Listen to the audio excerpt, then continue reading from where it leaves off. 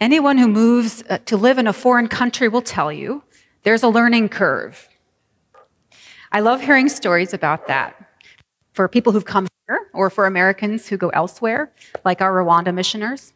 Some of these stories are really insightful, like coming here to the States on leave and going to the grocery store and not being able to choose a toothpaste or a peanut butter because there's so many choices. I've heard this story from our missioners. Some of these stories are funny. I visited Rwanda a few times before I had kids, hoping to be able to go back at some point. And one of the Westerners that I met on this trip shared a story a couple of years ago that really made me laugh. He was in need of a new work desk, and there's no IKEA in Rwanda yet. So he decided to custom order one from the local market. It was a great idea to, support the local merchants. There was this beautiful dark red wood, and he was excited. So he carefully got the measurements all set. He wrote them down for the merchant, and then he waited for his desk. Finally, he got the news that the desk was ready. So he went to the market to go pick it up. And when he saw the table, he knew he'd made a mistake. He had measured the desk in inches, and the merchant had made it in centimeters. 7 inches became 7 centimeters. So the desk he received was about this big. There's a great picture of him sitting in front of the tiny desk on the floor, barely fits his computer, looks a bit like a clown car. He miscalculated, and he ended up with a desk that was too small. Funny story. I think it's also a sort of parable, and one that turns us toward our scriptures. As we look at our scriptures, as we look around us today, I wonder, have our calculations left us with a Jesus that is too small? Is the Jesus we imagine too small? Is our imagination of what Jesus is up to in the world too small? That's my one question for us today as we turn to the Gospel of Mark. Is your Jesus too small? Mark 6 follows on the heels of last week's gospel that Wade preached for us. Dramatic healings of a woman and a girl. And before that, a dramatic exorcism of the legion of demons from a man. And the dramatic calming of a big storm. Jesus is on a roll. The disciples might feel a bit dazzled at this point. And then Jesus makes a hometown visit. And the folks at home are not impressed. Well, at first they are a bit. As they hear him teach, they're astounded or amazed. Verse 2. They're bowled over.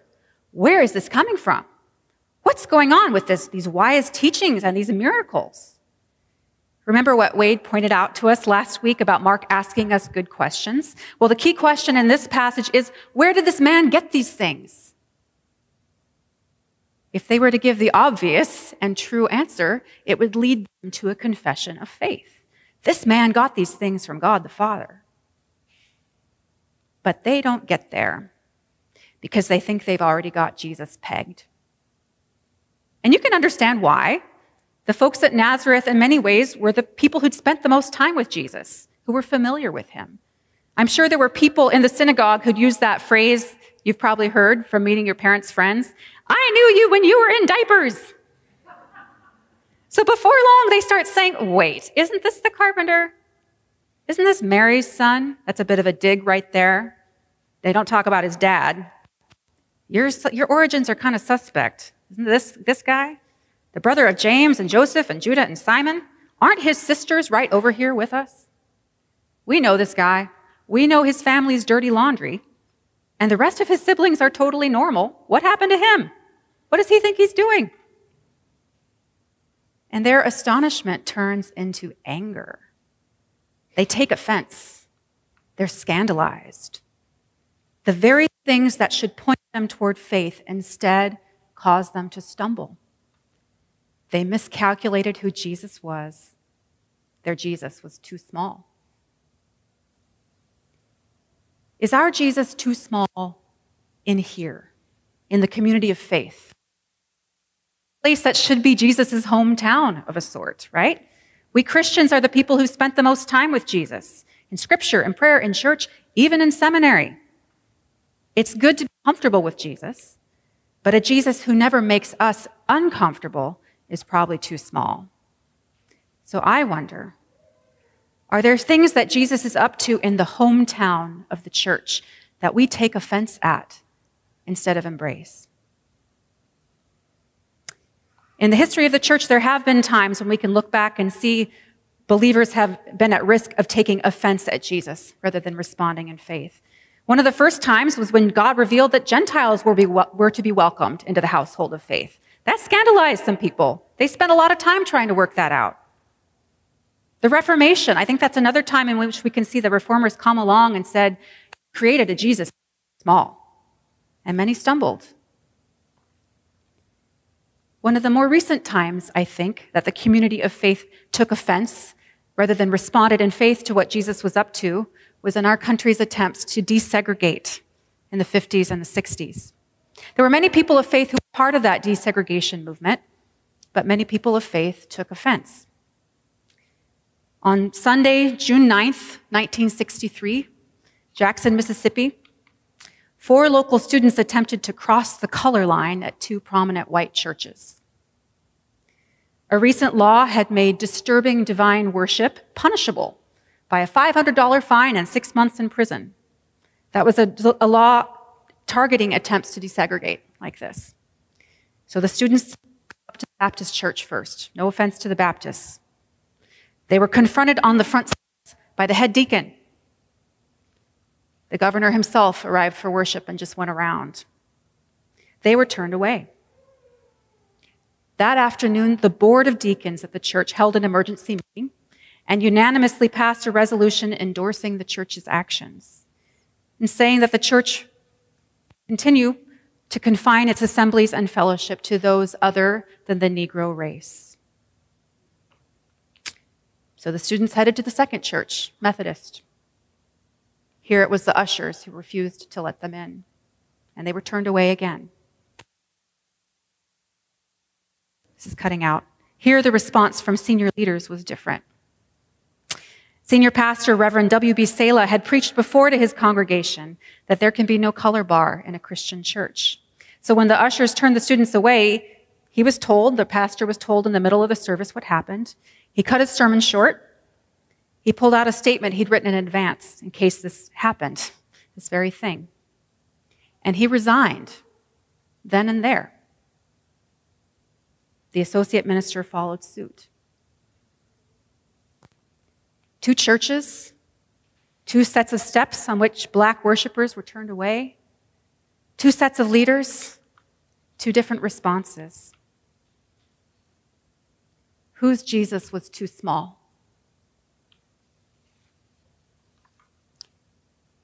And lest we think this is all in the past, at yesterday's prayer walk, one of us here told of a conversation they'd had with somebody in Highwood, maybe this past week, someone fairly representative of the Highwood establishment. And our Redeemer person was telling the Highwood person about this church. And that person's question was, are there any Mexicans at that church? With an expletive in front of Mexicans. Well, not right now. And the response was, good. Then maybe I'll go to your church. How big of a Jesus will he find here?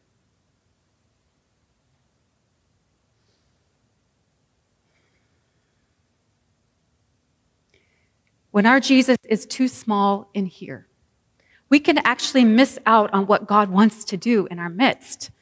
Notice verses 5 and 6. Jesus wasn't able to do any miracles there in his hometown because of their lack of faith. Except for miraculously healing a few people. I think that's kind of humorous. Jesus wasn't magically blocked from miracles as if it was like Peter Pan, right? Where Tinkerbell and the fairies can only live if we believe hard enough and clap a bunch. But in the Gospels, Jesus consistently heals not just random people seeking cures, but the people who show true faith in him. Miraculous healings disconnected from true faith, that's magic, not miracle. And even after all his ill will in Nazareth, Jesus did heal those in his hometown who turned to him. There just weren't many people who did. Imagine what Jesus might have done in Nazareth if his people had turned to him in faith, if their Jesus had been big enough. Imagine what Jesus can do in here if we're willing to allow the Spirit to expand our vision of who Jesus is and to respond in faith. Just imagine. I feel like we all need to take a big breath together. That's okay. Let's breathe.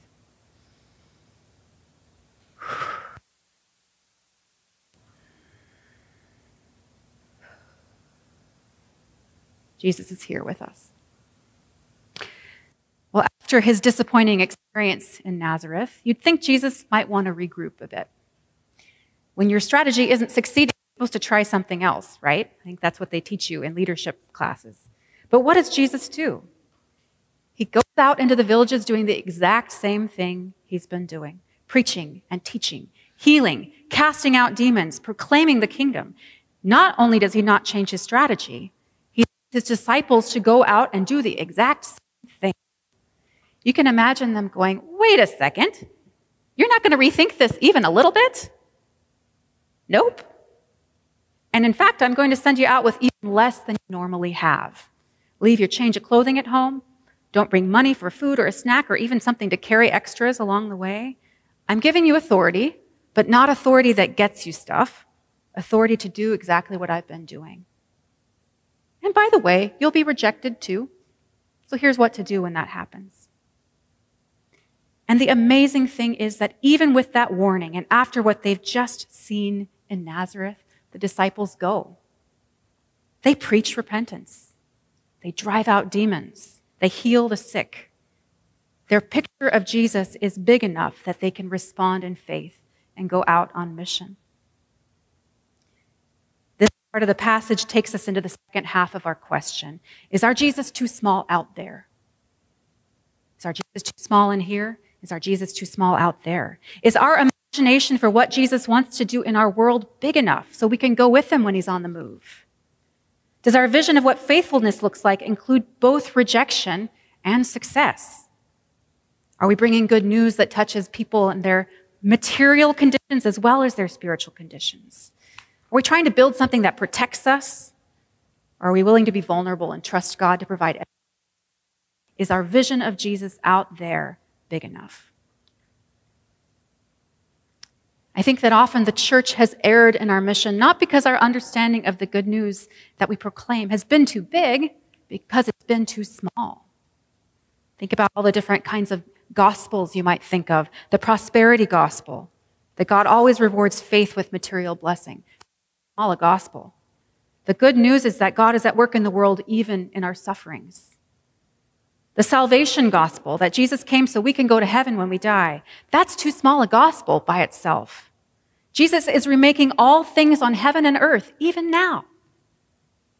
The progressive gospel, that kingdom work is the same thing as social justice, that's too small a gospel. There is no true shalom without reconciliation with God too. On a day like this, I think it's important for us to say that the America gospel, that the U.S. is God's vessel to bring light to the world, that's too small a gospel.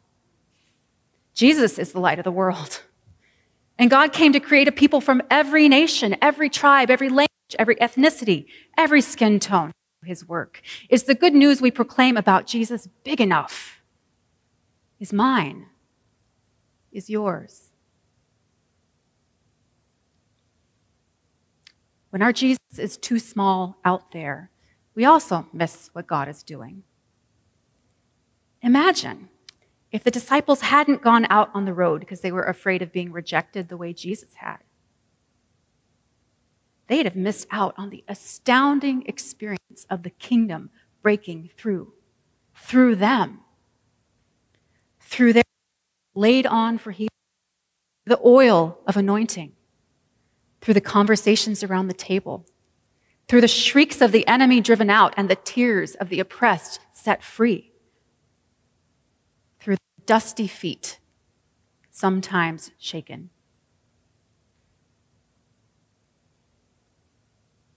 Many people are shaken these days, including some of us, because of what we're seeing in the church as a whole.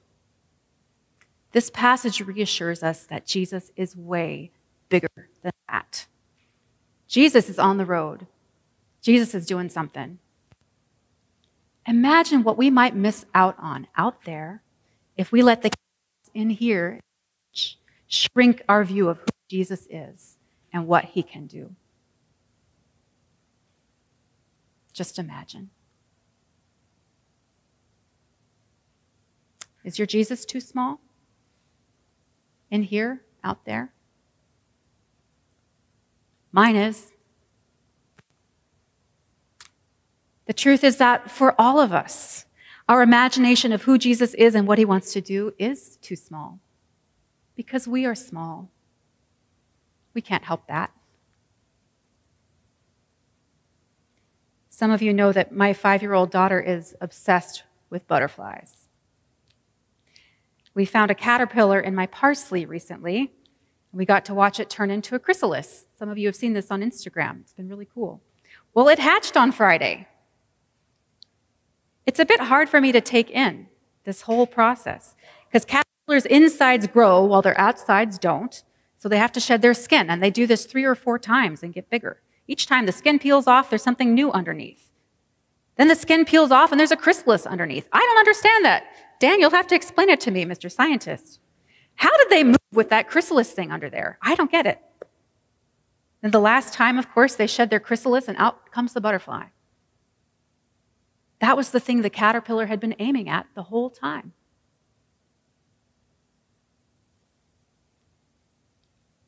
We can't help being small, but we can grow. As people of faith, we're called to be those who keep growing, who've never arrived at faith, who have to keep following Jesus out on the road. If we're not willing to grow, we'll end up like those people in Nazareth who couldn't receive Jesus when he was revealing the kingdom to them, or like a caterpillar trapped in a too small skin, unable to become what it was made to be. Is our Jesus too small? Yes. So let's grow. For this reason, I kneel before the Father, from whom every family in heaven and on earth derives its name. I pray that out of his glorious riches, he may strengthen you and me with power through his Spirit in our inner being, so that Christ may dwell in our hearts through faith.